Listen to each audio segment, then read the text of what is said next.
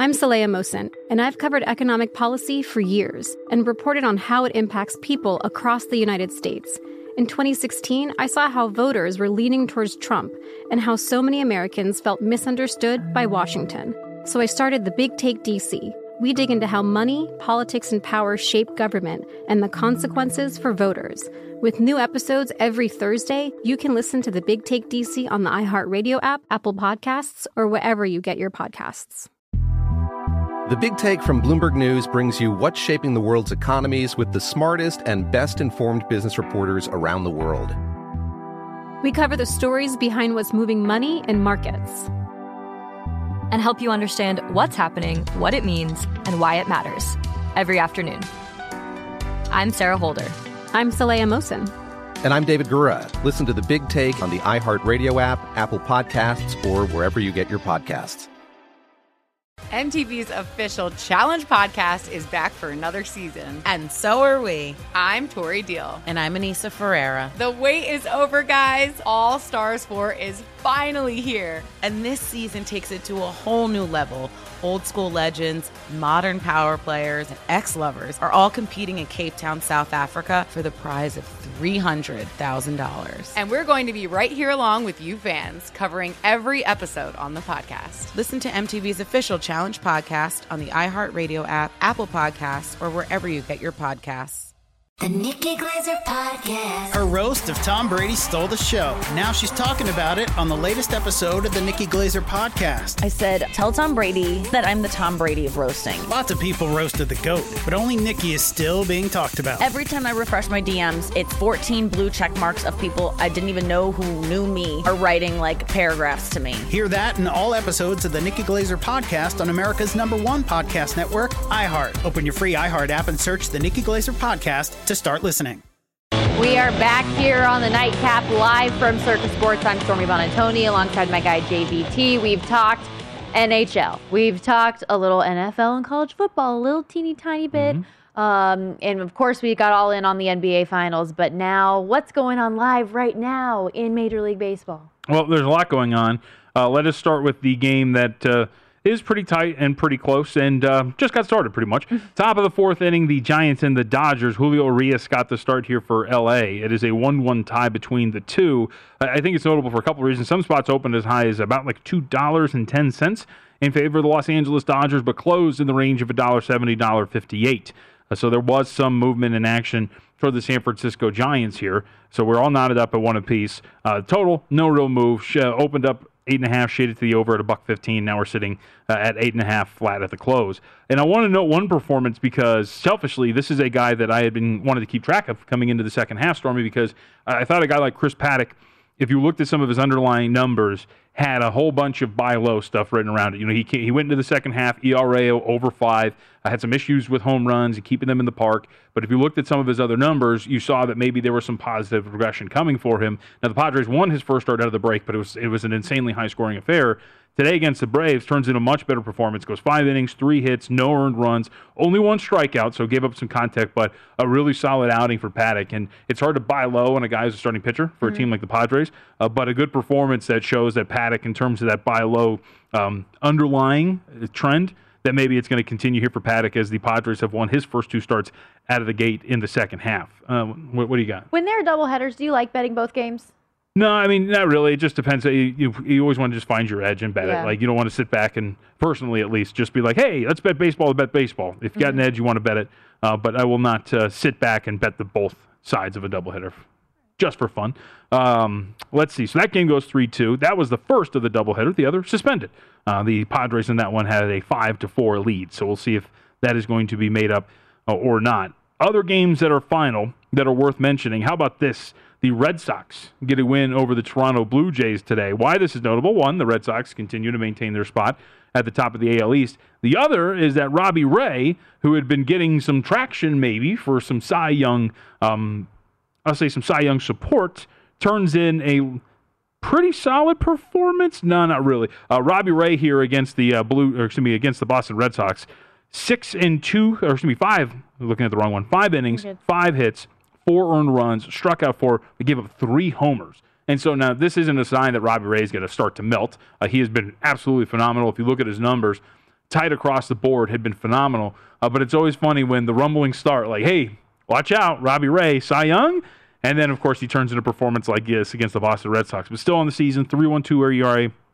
The walks, which have been an issue in his career, still down, solid performance, but the Red Sox continuing to kind of maintain their pace there in the American League East. And speaking of, today, the Rays get a walk-off win, 2-out, 2-run single in the ninth, beat the Orioles 5-4 with Meadows. So they come back and beat the Baltimore Orioles. A notable result there between those two clubs. One of really a lot of day games today. Yeah. There were a lot of day games. There are 15 games on the slate today as a whole. In this Indians-Astros game that's about to start the ninth inning here, Indians lead by 1, and that's gone over the 8.5 total. Yes, it has. And the Houston Astros, some spots opened as high as a $3.10 favorite, closing about $2.70, $2.50, depending on where you shop. Lance McCullers versus Eli Morgan. And again, kind of looking at what you were going to expect from guys going forward into the second half, one of the dudes in terms of his underlying numbers that showed that, maybe there is going to be a little bit of a fallback here. Not massive, but that he was pitching a little above his skis. That would be Lance McCullers. And today, 5 innings pitched, but gives up 4 earned runs, walks 2 guys, did strike out 8, but the earned runs gets tagged around a little bit here by Cleveland Indians lineup. Not very good, but the Astros, best lineup in baseball, my pick to come out of the American League. They got the support to be able to potentially do this here in the ninth inning. Got to get to the bottom of the ninth first, so we'll see if they can pull that off and get out of here by only giving up nothing. Yeah, Phillies and Yankees also tied at 5 right now going into the ninth. So I'm just still trying to figure out what in the world is going on with the Yankees. Are they good? Are they bad? They're playing different now that they've got players missing from COVID, which makes some sense. But that's what you get here on the Nightcap.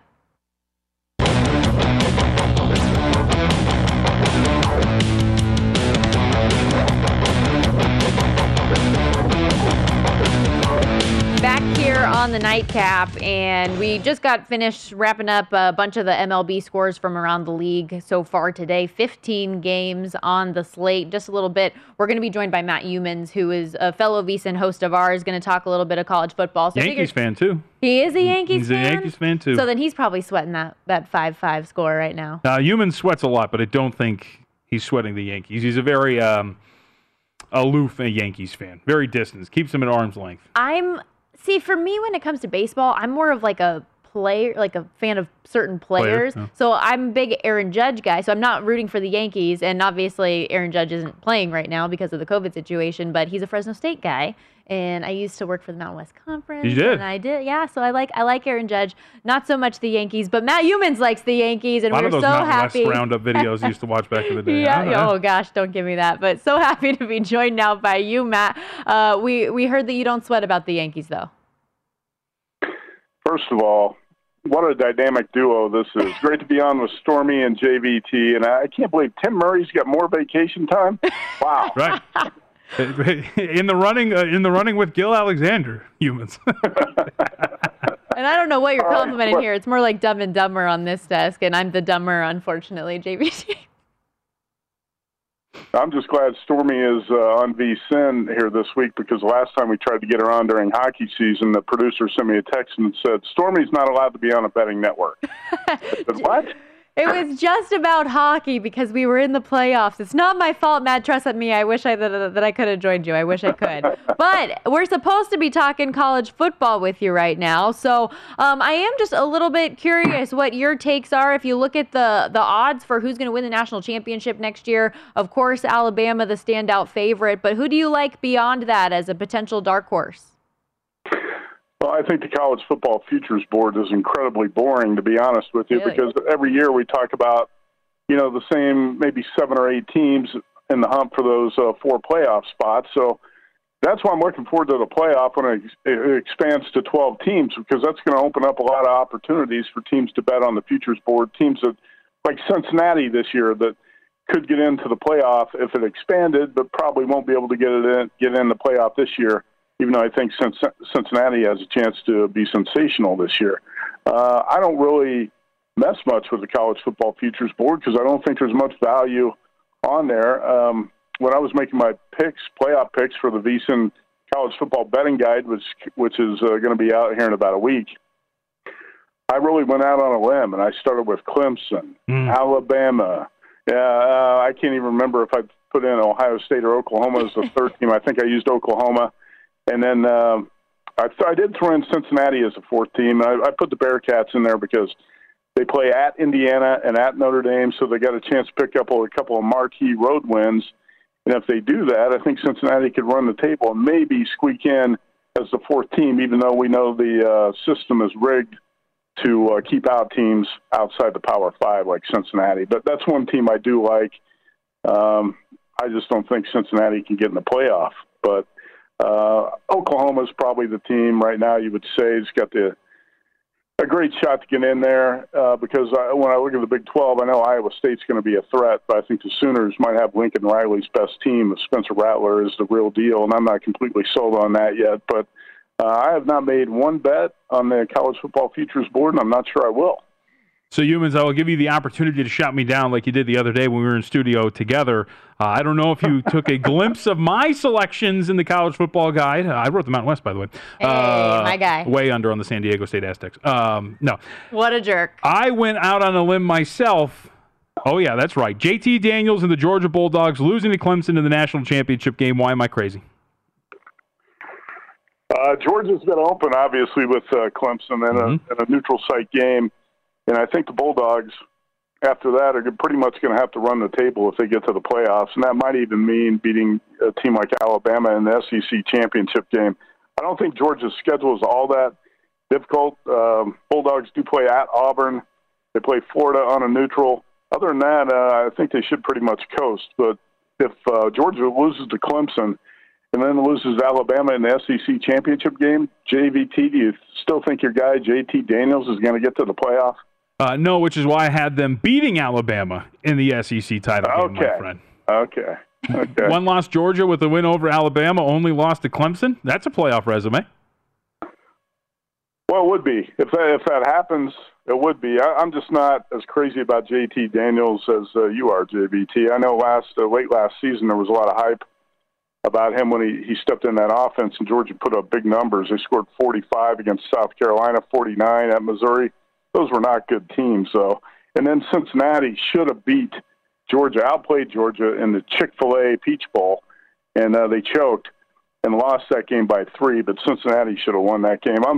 I'm not quite as high on Georgia as you are, but sure, you can make a case for the Bulldogs. It's the mustache. That's what gets me. It's the JT Daniels mustache. Well, with the super senior rule this year, I mean, that should help a number of teams. Returning production across the country is at all-time highs right now. I'm curious just when it comes to the college football playoff, though, and you talk about how they don't like the outsiders looking in, and it's very true. How much do you think the late season games are going to be more important? Because I feel like another issue with the playoff committee is how much they take into account recency bias. Sure, that's always an emphasis. The committees acts like they're trying to give you the launch codes to the space shuttle when it's actually one of the simplest tasks any crew could have the entire year. Let's pick the 4 playoff teams. Man, we got to really put our heads together and sit in a room for a month and try to figure this out. It's pretty easy, and it's like you said, that you do have recency bias late in the season, and that's going to play a big part in it. But I still think it's going to come down to the same teams we talk about pretty much every year getting to the playoff. I would rather actually talk about some win total plays and maybe talk a little bit about Pac-12, which I'm working on for the betting guide. And I think the Pac-12 is a pretty intriguing conference. Oftentimes the odd man out in the playoff picture, and that's probably going to be the case again this year. Well, let's go in that direction then, Humans, because the other limb that I went out on, Utah, not only representing their division in the Pac-12 title game, but winning this thing. When you look at the top 2 teams in that conference, am I out of this world to think that Utah, with key transfer at quarterback and a lot of returning personnel, that they could ultimately come out of this conference? No, you're not crazy at all, JVT. In fact, I bet Utah 10-1 to win the Pac-12 2 days ago. And I like this team a lot. Kyle Whittingham, he's rock solid, the most reliable coach in the Pac-12. And I think he's got a team here that reflects his blue-collar image. And up front, the Utes return all of their starters on the offensive line. They have a deep, experienced defensive line. I rank the offensive and defensive lines at Utah number 1 in the Pac-12. They've got 10 starters back on defense. Whittingham's a great defensive coach. I think the team's most important starter could be a newcomer. You're talking about Baylor graduate transfer quarterback Charlie Brewer. when you look at the Utes last season, their early losses had a lot to do with incompetent quarterback play, and I think Charlie Brewer could, possibly solve that. He should be able to solve that. He's an experienced quarterback. And when you break down the schedule, I think Utah is going to be favored in 11 games. The only obvious underdog spot, October 9th at USC, and Utah actually catches a scheduling break here. They get home games against Arizona State, Oregon, and UCLA. So the Sun Devils, Ducks, and Bruins all have to go to Salt Lake City. I've said for a long time, Whittingham's a bet-on coach. When I bet futures in college football, I want to bet on the guys I consider the strongest coaches, the guys I rate as the best. And Whittingham's right up there near the top. And when he's got the top offensive and defensive lines, that's a formula to have a great season. I think Utah's got the potential to win 10 games. I like the Utes over 8.5 and 10-1 to win the Pac-12. Yeah, no question. I'm a big Kyle Whittingham fan myself, and they had a lot of tough breaks last year. I mean, even they go through all of the trouble hiding who their starting quarterback's going to be for that first game that they finally get to play, and then he goes down in game one, and then between COVID issues and game cancellations, that conference as a whole, though, how tough is it to get a read on the Pac-12 this year just because of the limited schedule that they played last year starting so late? Yeah, you don't have a lot to work with as far as 2020. You're right about that. I just finished everything I was working on for the Pac-12, and, you think about a team like Arizona State, which played 4 games and really didn't even start its season until late in the fall. So I didn't put a big emphasis on what happened last season. You really can't, like you said, Stormy, at the start with this, with a lot of players coming back in the new rule, with an extra year, you can't even put too much stock into returning starters because so many teams have a lot of returning starters. I don't know how many teams I've looked at that have 19 or 20 returning starters. It's crazy. You don't see this a lot of times in college football. In fact, Notre Dame's one of the few teams that don't. The Irish don't have a lot of starters coming back. So I didn't look a lot at what happened last year when I was forecasting what's going to happen in 2021. But it's a challenging conference to figure out because I think the Pac-12 South has really improved. I think Utah is the best team, even though the media pundits are going to pick USC probably across the board. Clay Helton's not one of my favorite coaches, and they tend to underachieve. And in fact, USC needed miracles, basically improbable comebacks to beat 3 teams on the schedule last year. Talking about Arizona State, and UCLA. The Trojans needed big comebacks to even win those games. Arizona State's interesting. Jaden Daniels might be the best quarterback in the conference. And again, you got a team with a ton of starters back. Herm Edwards has done a really good job there. But there's also an NCAA investigation going on in the recruiting allegations in Tempe, and that might be a distraction for Herm Edwards. UCLA has got a win total of 7, and the Bruins could take a big jump. But again, Chip Kelly's 10-21 there, and he's lost a lot of close games, including to Stanford and USC late last season. I think this schedule for the Bruins is tougher than a $2 steak. So it's hard to predict UCLA to go over 7. Colorado was a surprise team in the conference last year. I don't think that's going to happen again. I think the Buffaloes take a step back, and Arizona's completely rebuilding. But Jed Fish, the former quarterbacks coach for the Patriots, starting at rock bottom. So anything he does this season, a 3-win season, would actually be pretty good for Arizona. Then you look at the Pac-12 North, Washington and Oregon considered the best teams. Mario Cristobal does a great job recruiting, but he's not the best game management coach, obviously. And Jimmy Lake at Washington's got an inexperienced quarterback, and that raises a lot of question marks when I try to forecast what's going to happen with the Huskies. You look at Cal, Stanford, Washington State, Oregon State. It's a tough conference to predict. But again, I'm going to go back to Utah. I think the Utes, undervalued, and I think should win the conference. Yeah, one team, though, that you referenced there, just with what's going on at Arizona State and the recruiting violations or whatever it may be that ultimately comes out. I'm curious how that'll happen because last year they are another one of those teams that barely got off the ground in terms of being able to play games, and you could see so much potential in that team, the potential in Jaden Daniels. That game they played against Arizona, I want to say the final was 70-7 in that Territorial Cup. Yes. You saw a lot of glimpses of what that team could potentially be, but now there's just so many question marks going into this year. Who knows? Sun Devils are talented enough to win 9 or 10 games. You know, even with road trips to BYU, UCLA, Utah, and Washington, you just don't know what this NCAA probe is going to mean for Herm Edwards and that program right now. I think it's tough to bet over a high win total of 8.5, not knowing that. Man, you look at Jaden Daniels in his first couple of years. He's a third-year sophomore. He's got 22 touchdown passes and 3 picks in his 2 seasons. And anytime you have a quarterback that talented, you have a chance to be pretty damn good. And the losses last season for Arizona State, the 2 losses were by a total of 8 points. So it should be a really good team. So, Youmans, I'm curious, out of the 2 teams that we're going to see out there in Southern California, who would you say is going to be most overvalued by the market, USC or UCLA?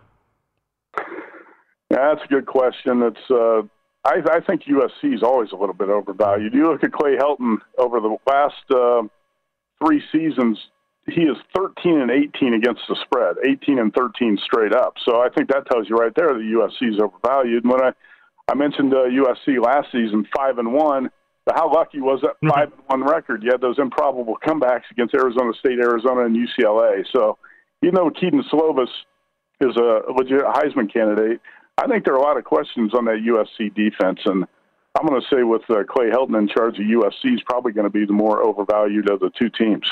How tough of a job does Helton have at USC? Like, that job just in general, the criticism that you're getting on a daily basis, you can't do anything right even if you're winning. No, but he's getting paid well, so even if he's fired, he's going to be fine. Yeah, he's going to be fine. It's a tough job. You play the college football playoff is when you're at USC. That's a goal every year, and the Trojans really haven't been that close to it.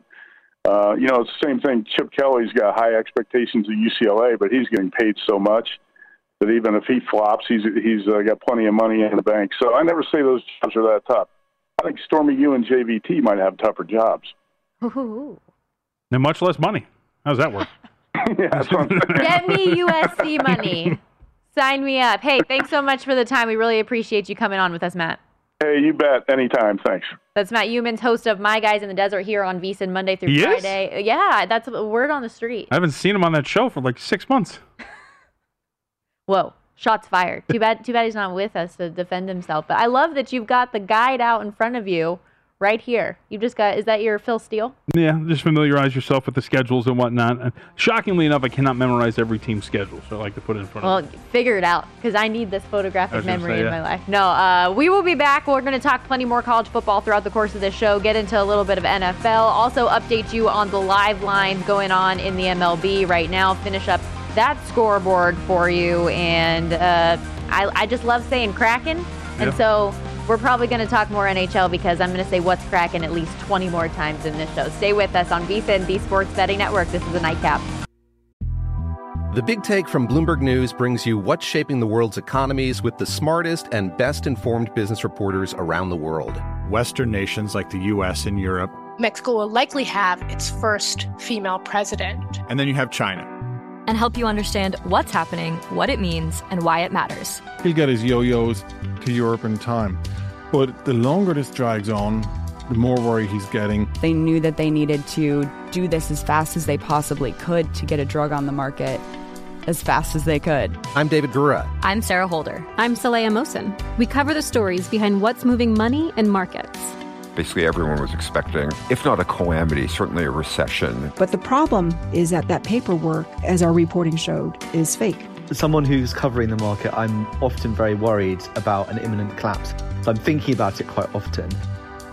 Listen to The Big Take on the iHeartRadio app, Apple Podcasts, or wherever you get your podcasts.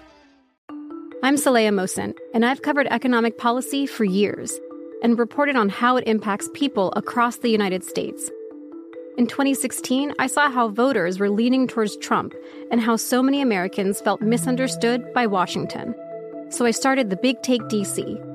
We dig into how money, politics, and power shape government and the consequences for voters. It's an election year, so there's a lot of focus on the voters that TikTok is reaching. The initial reaction is like, oh, things are looking so resilient. I don't want to be too pessimistic, but I just don't see the political will down in Washington right now to change their tune. I think the American electorate has been signaling that it expects a rematch of the 2020 election. These are unprecedented times.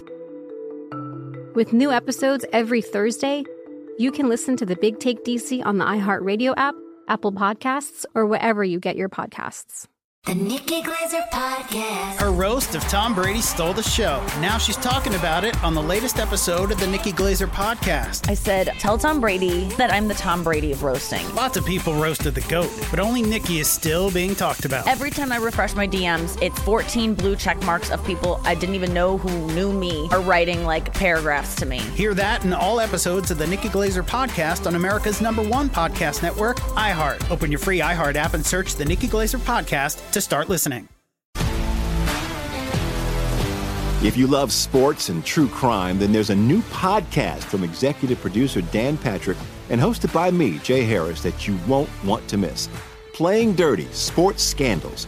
Each week, I'm squeezing the juiciest details from some of the biggest sports scandals ever. I'm talking Marcus Dixon, Olympic gymnastics, Cain Velasquez, salacious Super Bowl-level scandals. Join me on the dark side of sports by listening to Playing Dirty: Sports Scandals on the iHeartRadio app, Apple Podcasts, or wherever you get your podcasts.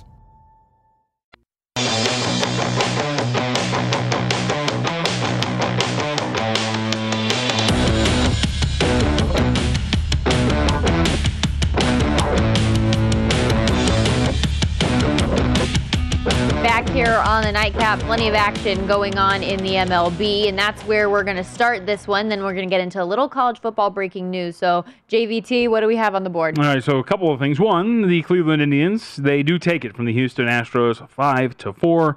James Karinchak comes in close to the game out and gets the save, so the Astros fall to 58-39. A reminder again for those who did not keep track of the market prior to this, sizable chunk on the money line here for the Cleveland Indians, closed in the range of 224, 225. Best prices out there, opened about plus 245. So we saw a market move in the Indians' direction. Eli Morgan and the Indians get the win. It's Shaw who is charged with the victory, but the Tribe get a win nonetheless.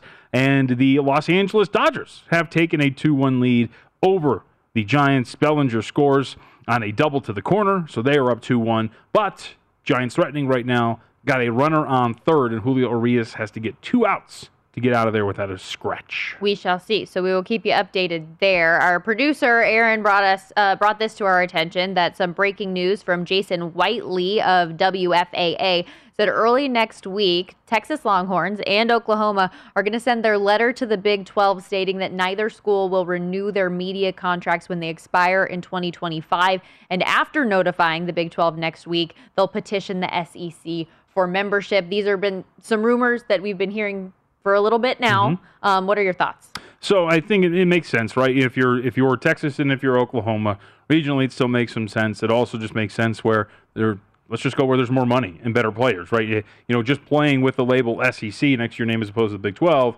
opens doors and pipelines for you in terms of recruiting and whatnot, and top of this newfound landscape, which is, you know, the NIL and all of those things. So, you know, it does make sense. What this means now, big picture-wise, right? If the SEC is a 16-team conference, and do we start to get to the point where we're forming this giant mega conference? Power conference. Right, that instead people of the power conferences, it's just the power conference. Right, that people are afraid of they're going to happen and ruin college football, whatever it is.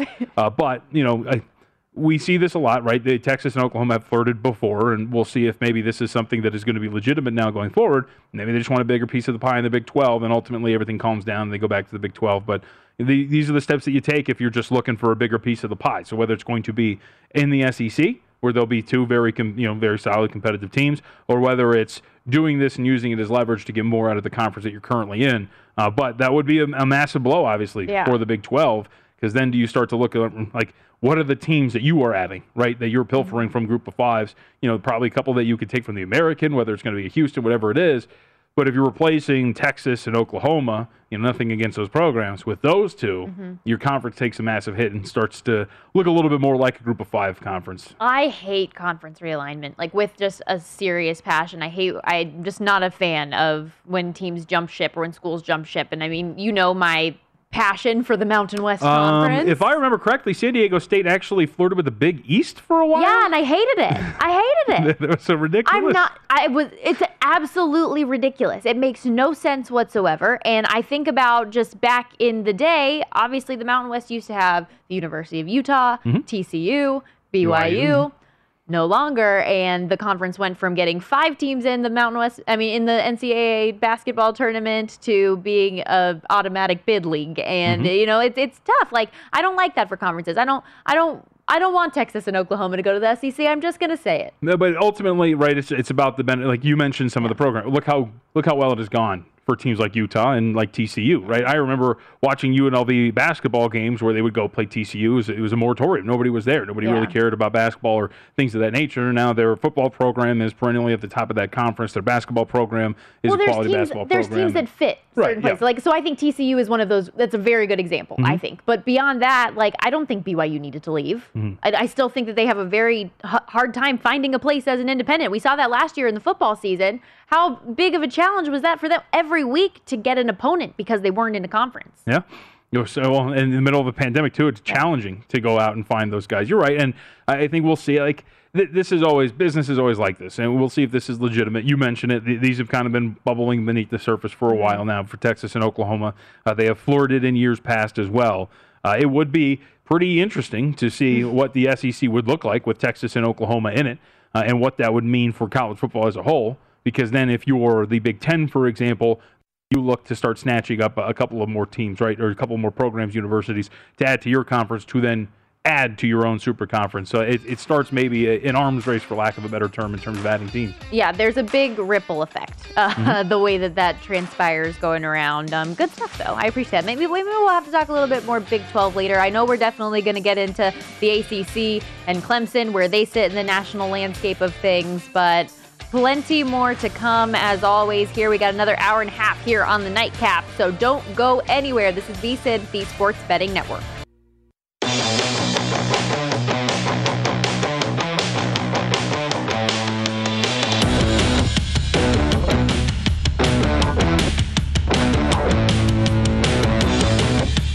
The VSiN football betting guides are coming soon, and there's no better way to prepare for the college and pro football seasons. Our experts provide profiles of every team with advanced stats and power ratings, plus best bets on season win totals, division finishes, and player awards.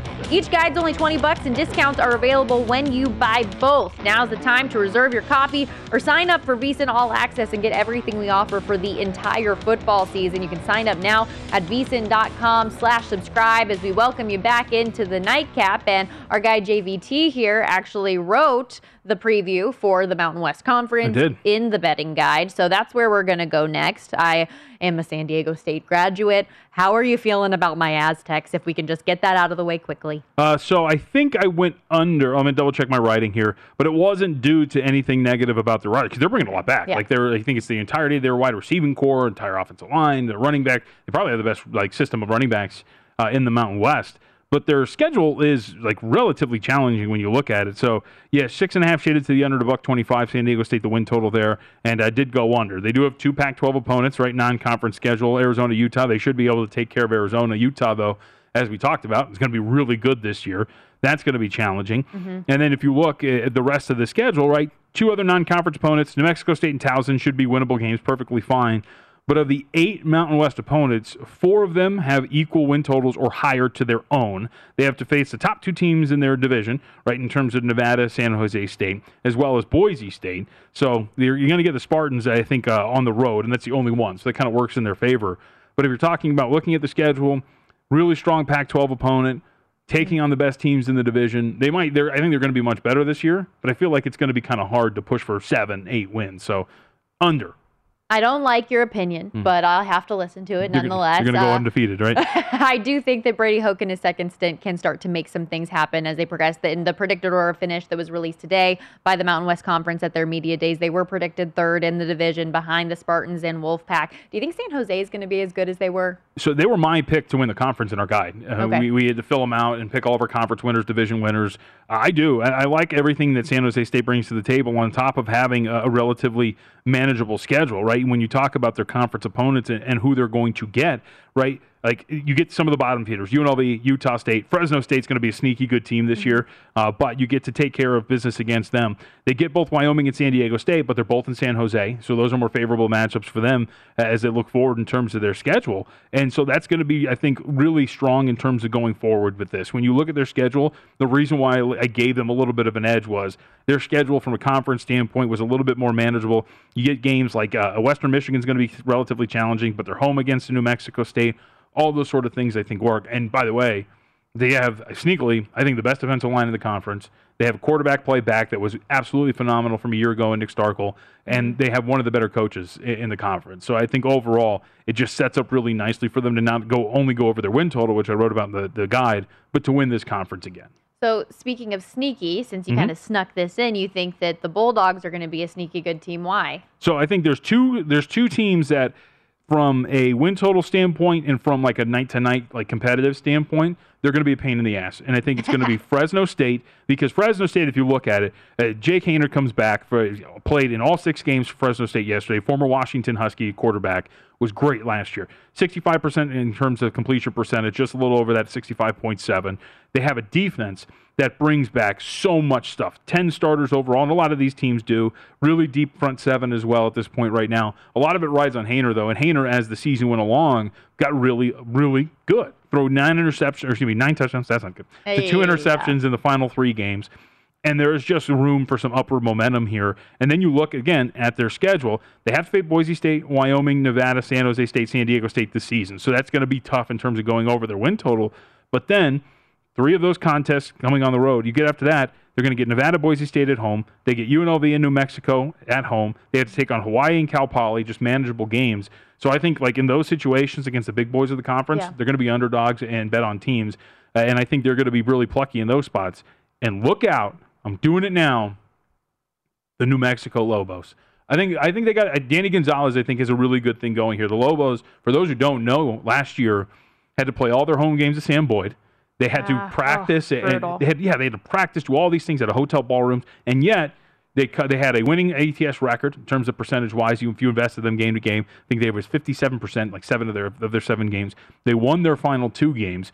They were getting better as the season went along. And now this year, get a key transfer and former Kentucky quarterback Terry Wilson. You have a lot of guys coming back in terms of both offense and defense. Danny Gonzalez, I think, is a really good head coach. And you look at their schedule as well in terms of winnable games for a team like New Mexico across the board. There are a lot of things that work in their favor. You know, you get a traditional home schedule, 17 returning starters, 8 of those guys on offense, leading rusher. Like all of these things come together in a spot where I think that New Mexico is going to be about a 5 or 6 win team, and they're going to be really, really competitive on a night-to-night basis. Yeah, that number for them, 4.5. Everyone's a Lobo. Woof, woof, woof. But I'm down, yeah. Boise State, though, however, we got to make sure we touch on them because they are the favorite to win the conference, which is something that we tend to see year after year, it seems, with the Broncos. What are they bringing back this year? So they got a lot. Well, and like Humans mentioned it, if you go, just reading a bunch on any everyone's team, bringing them back. Pretty much everybody has like 18, 19 guys coming back, and it's the same thing with Boise State. And, you know, key guys, right? The 2 guys who played key roles for your quarterback, Hank Bachmeier, Jack Sears, both coming back. But what's interesting about Boise State is twofold. One, whole new coaching staff, right? Andy Avalos comes in, takes over for the program. Brian Harsin now, of course, with Auburn. So what that transition is going to be like is pretty sneaky. I don't know if I love the quarterback position, but at least you get continuity there from the last 2 years. But there, you get Central Florida as a non-conference game. You get Oklahoma State as a non-conference game. You get BYU as a non-conference game. In terms of your opponents, they get both Nevada and Wyoming. They both have to go to the Smurf turf, but still, those are pretty quality programs. And like a sneaky little thing, too, is one of the teams that I kind of wanted to be is like a, you know, pain-in-the-ass type team that gets better as the year goes along, like a Utah State on the schedule. Logan Bonner at quarterback, Anderson coming in to take over the program from Arkansas State. They're going to be better as the year goes along. They get them in the final week of the season. So I just think given everything, when you're talking about not only 9, but like that's really high. So you're talking about 10 wins for this team. There's no margin of error. Go under. Yeah, why risk it? Just before we get out of here, we got about 45 seconds or so left before we got to take a quick break. Anybody else just on that mountain side of the division that you think can challenge? I think it's going to be Boise State's. Yeah, I think it's theirs to lose. Yeah, it's theirs to lose because it's the West Division. The West is stacked. Like if you're talking about which Nevada, is so San Jose weird State, to say because right? That's not what we're accustomed to hearing. Yeah, and you're talking about your Aztecs, the Spartans. You're talking about Nevada. Like that's going to be the side of the bracket. Like that's the side where like any one of those three teams, you wouldn't be surprised if they represent their division in the title game. But at this point, it's going to be Boise. So they're going to have, I think, a little bit of a rougher season than people expect. But I don't think there's anybody that's catching them in that division. Being here in Vegas, we just got to get those Rebs out of the doghouse. I hate seeing them predicted last in that order of finish year after year. When we come back, though, there was a pretty important nugget that came out of Mountain West Media Days that we're going to touch on out of the next break. Also, get in line with the ACC and see what might be going on there. Stay with us on the Nightcap. The Big Take from Bloomberg News brings you what's shaping the world's economies with the smartest and best-informed business reporters around the world. Western nations like the U.S. and Europe. Mexico will likely have its first female president. And then you have China. And help you understand what's happening, what it means, and why it matters. He'll get his yo-yos to Europe in time. But the longer this drags on, the more worry he's getting. They knew that they needed to do this as fast as they possibly could to get a drug on the market as fast as they could. I'm David Gura. I'm Sarah Holder. I'm Saleha Mohsin. We cover the stories behind what's moving money and markets. Basically, everyone was expecting, if not a calamity, certainly a recession. But the problem is that paperwork, as our reporting showed, is fake. As someone who's covering the market, I'm often very worried about an imminent collapse. So I'm thinking about it quite often. Listen to The Big Take on the iHeartRadio app, Apple Podcasts, or wherever you get your podcasts. I'm Saleha Mohsin, and I've covered economic policy for years and reported on how it impacts people across the United States. In 2016, I saw how voters were leaning towards Trump and how so many Americans felt misunderstood by Washington. So I started The Big Take DC. We dig into how money, politics, and power shape government and the consequences for voters. It's an election year, so there's a lot of focus on the voters that TikTok is reaching. The initial reaction is like, oh, things are looking so resilient. I don't want to be too pessimistic, but I just don't see the political will down in Washington right now to change their tune. I think the American electorate has been signaling that it expects a rematch of the 2020 election. These are unprecedented times. With new episodes every Thursday, you can listen to The Big Take DC on the iHeartRadio app, Apple Podcasts, or wherever you get your podcasts. The Nikki Glaser Podcast. Her roast of Tom Brady stole the show. Now she's talking about it on the latest episode of the Nikki Glaser Podcast. I said, tell Tom Brady that I'm the Tom Brady of roasting. Lots of people roasted the GOAT, but only Nikki is still being talked about. Every time I refresh my DMs, it's 14 blue check marks of people I didn't even know who knew me are writing like paragraphs to me. Hear that in all episodes of the Nikki Glaser Podcast on America's #1 podcast network, iHeart. Open your free iHeart app and search the Nikki Glaser Podcast to start listening. If you love sports and true crime, then there's a new podcast from executive producer Dan Patrick and hosted by me, Jay Harris, that you won't want to miss. Playing Dirty: Sports Scandals. Each week, I'm squeezing the juiciest details from some of the biggest sports scandals ever. I'm talking Marcus Dixon, Olympic gymnastics, Cain Velasquez, salacious Super Bowl-level scandals. Join me on the dark side of sports by listening to Playing Dirty: Sports Scandals on the iHeartRadio app, Apple Podcasts, or wherever you get your podcasts.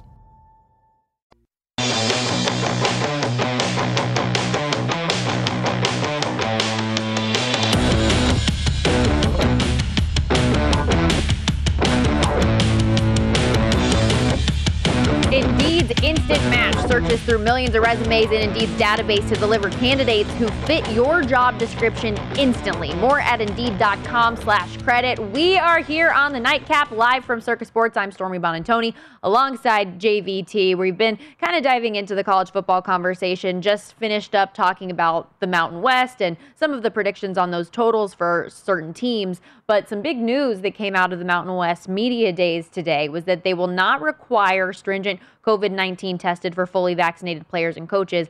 And the biggest part of this, teams will forfeit games where they cannot field a roster rather than have it be declared no contest like last year. What does that mean for bettors? So we kind of don't know. It depends on, I think, House rules. I just texted Jeff Sherman over at the Westgate Superbook to see what the House rules would be for the Superbook, right? It depends on a book-to-book basis. So that'll depend, exactly, where you're what getting House your rules are and what win total you're betting. And I know that Aaron Oster, our producer, texted Patrick Everson about this, and he thought that it would be ruled essentially no contest by some operators. So it's important, again, we always have these conversations when it comes to betting.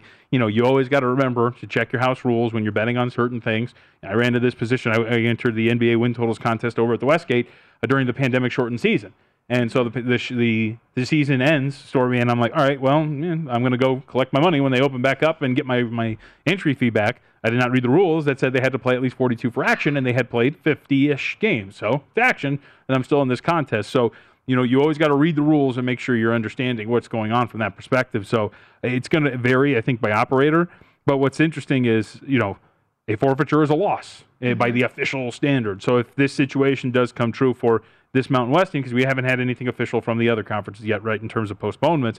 But at least when it comes to the Mountain West, if you do not have enough players to play due to COVID-19, it goes down as a forfeit. So what that means for win totals is these are all up now for operator by operator. That is going to be pretty fascinating, and you always want to make sure that you know. Yeah, that's really interesting. And obviously the Mountain West Conference is one of those group of five, non- whatever, what do we call those? The non-autonomous five? Isn't that whatever it is, yeah. Whatever they want to call it. But it's not an SEC making this rule. So it'll be interesting to see if there is a domino effect and other leagues take that by example and decide that's the direction they want to go.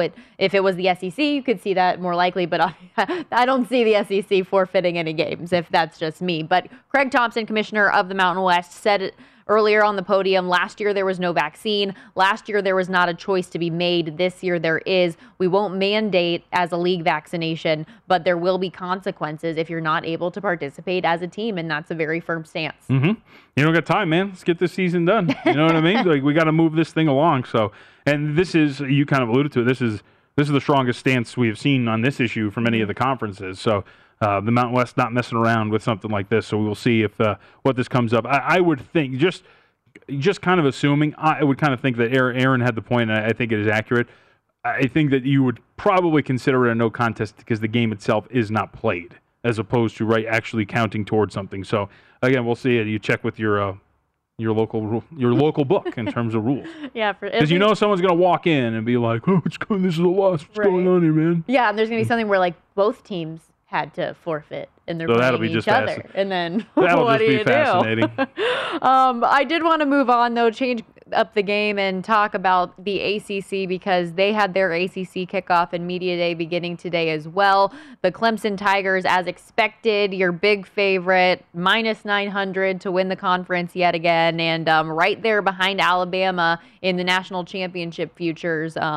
And it's no surprise. No, it's not. And I think when you look at this, right, it's at least the attack that I will take is, okay, when you have somebody who is this big of a favorite, do you look across the board and can you make a case for anybody else that is behind Clemson at this point? And that doesn't necessarily mean there is value too, right, because of everything that is baked into these numbers and the hold. But if you look at this, like Clemson at minus $9, it makes sense. So they're one of these few teams because you get a lot of guys in these teams that are going off to the National Football League, right? Ohio State's one of them that doesn't have these 21 guys coming back. But on the questions are offense. DJ Uiagalelei taking over at quarterback for the first, for the good measure. He played 2 games last year, had great performances, 914 yards, 5 touchdowns. But it's not just him, right? Travis Etienne's gone as well. You get a pair of freshman running backs going to take the load there. I think the thing that I'm relying on here, though, one, DJ Uiagalelei getting 2 starts is massive last year because he's going to be comfortable in the role. Looked really good. Played a lot in blowouts, you know what I mean, when he got to play. And I think the defense looks fantastic, right? You're talking about it. One of the best defensive lines in the country, returning intact. Only 1 starting linebacker gone. So James Skalski, Balen Spector are going to be back in that fold as well. Really talented and experienced defensive backroom too. So, and you look at their schedule. It's maybe the easiest behind Duke in the ACC, which is crazy. And that's with, by the way, them starting their season against Georgia, where they're minus 4 favorites, by the way, if you want to get a look at that game 1 of the season. But their schedule just as in terms of strength of schedule for the conference as a whole, they have one of the easiest ones. Yep. So Georgia Tech will start off their conference play. They have NC State, and NC State's going to be a really solid team. But NC State, Dave Dorn is, he tends to put a good team together. Right, and they have a lot of returning personnel. Like their linebacking core is very good. So Clemson, like NC State's going to be a good team, but Clemson on the road is going to be a prohibitive favorite still in that spot. They get to host Boston College again. Jerkovich there in terms of it being quarterback, and that offense is going to be a lot better. But again, Boston College on the road against Clemson. Clemson should be able to take care of business. And then after that, you're talking about Syracuse, Pitt, Florida State, Louisville, the UConn, Wake Forest. You end the season with your usual spot against South Carolina. Clemson is, at least if you're using strength of schedule from a season ago, this is one of the easier schedules that you're going to see. No Notre Dame on the schedule, right? No North Carolina on the schedule until potentially ACC championship game. It's incredible to look at this, and I think that's why you see this too. It's not just that Clemson's going to be Clemson again. Their schedule, it's incredible. And also, I will say, what raises the strength of schedule for a lot of other teams in the ACC is when they have Clemson on their schedule. Clemson doesn't have Clemson. They don't have one of those competitors in the conference like you referenced. And just because you mentioned NC State up there, that's a team that obviously overachieved a bit last year with their win total, and they have a tough schedule because they do draw Clemson, North Carolina, and Miami on top of a trip to Mississippi State in the non-conference. So that's not a schedule that Clemson has. Yep. And then you look at, it's like, okay, so who upsets them if it's going to happen? And you look at a team like North Carolina, right? North Carolina, you have Sam Howell back, and a lot of people would think that's all that matters. Potential Heisman candidate. Right, correct, right? But, a thing that kind of turns me off, because I think their offense is going to be awesome. Last year, 41.5 points per game, 530 yards per game, over 7.5 yards per play. They were absolutely tremendous. But when you look at skill positions, Javonte Williams, Michael Carter, both in the National Football League, Diami Brown, Daz Newsome, both in the National Football League. So your top two skill guys at both wide receiver and running back aren't there. The offensive line's intact, though. All five starters come back, so they should be really good still, and you have a quarterback at that level, your offense is going to be fine. My question, Stormy, is, so we always talk about returning starters, right? And returning starters are generally a positive thing. But what if your returning starters weren't good? Because, my question is, when you look at this defense, are they going to be better because they get 10 guys back? But go back through what happened to them in a couple of spots last year, right? The losses to Florida State, Virginia, they were kind of unacceptable for a team, right, that wants to win an ACC. FSU gouged them for 241 yards on the ground, 6.7 yards per carry. Virginia Tech killed them on the ground in a couple of those matchups. They were very poor up front against the run. And so now you bring 10 guys back, which ultimately held them back in a couple of the matchups. They were efficient. Notre Dame was really efficient on the ground against them, too, in that strong win. So, I wonder with North Carolina, does the defense, again, ultimately hold them back? Because their offense is going to be really good, but your defense has to be good, too, to be able to pull this off. And I just don't know if that is going to be the case, Something that I thought was interesting is they're picked second in the division, but they trail Miami in the national championship odds. And I just thought that was kind of I think that North Carolina is the better team between the two of them. And so I was a little bit caught off guard by that, I guess. Well, some of that's liability, right? So wherever you're looking at for your odds, Miami might have a little bit more on them in terms of future odds, so you have to adjust the odds a little bit ahead of where they might usually be. That's always a thing you got to keep in mind when it comes to futures odds. Like, for example, we always talk about the Lakers, right? The Lakers are at the top of the Lakers are a very popular team, and books more often than not are always going to build up liability on the Lakers. So the numbers are always going to be a little bit shorter than they probably should be, and I'd be willing to bet dollars to donuts that's probably the case. Just a little bit more liability on one side, and you see the longer odds a little bit on the other end. And Miami's fascinating, too, because, Miami...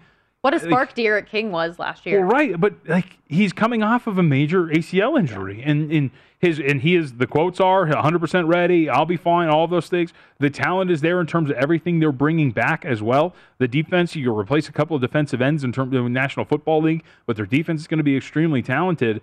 I'm just amazed. And, it's medicine and technology today is incredible. I'm just amazed to watch this guy tear his ACL so late in the season last year and then be ready to go. And especially, he's not pocket passer guy, right? He's an athlete. He is dynamic in his athleticism.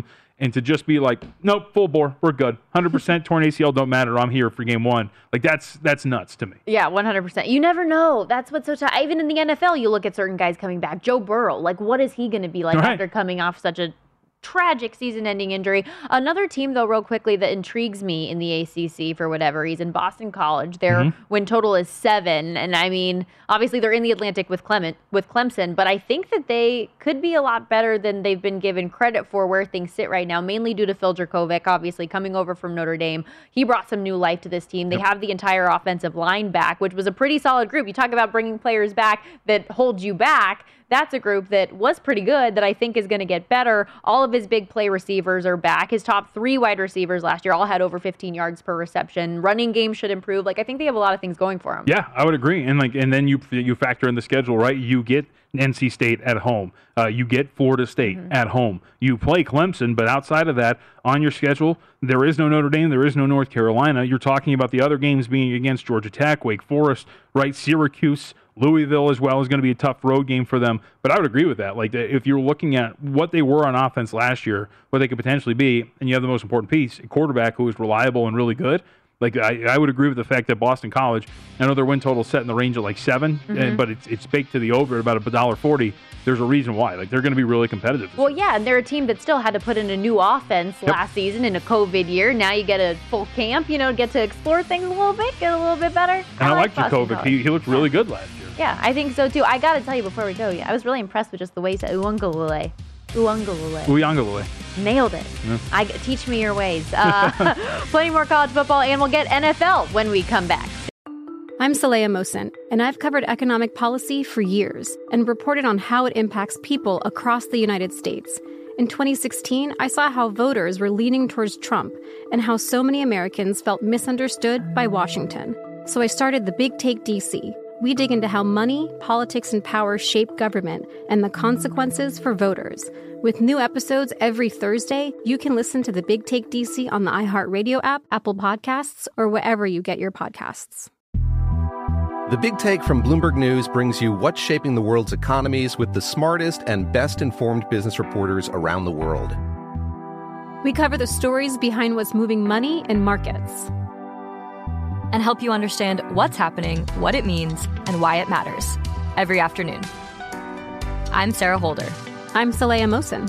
And I'm David Gura. Listen to The Big Take on the iHeartRadio app, Apple Podcasts, or wherever you get your podcasts.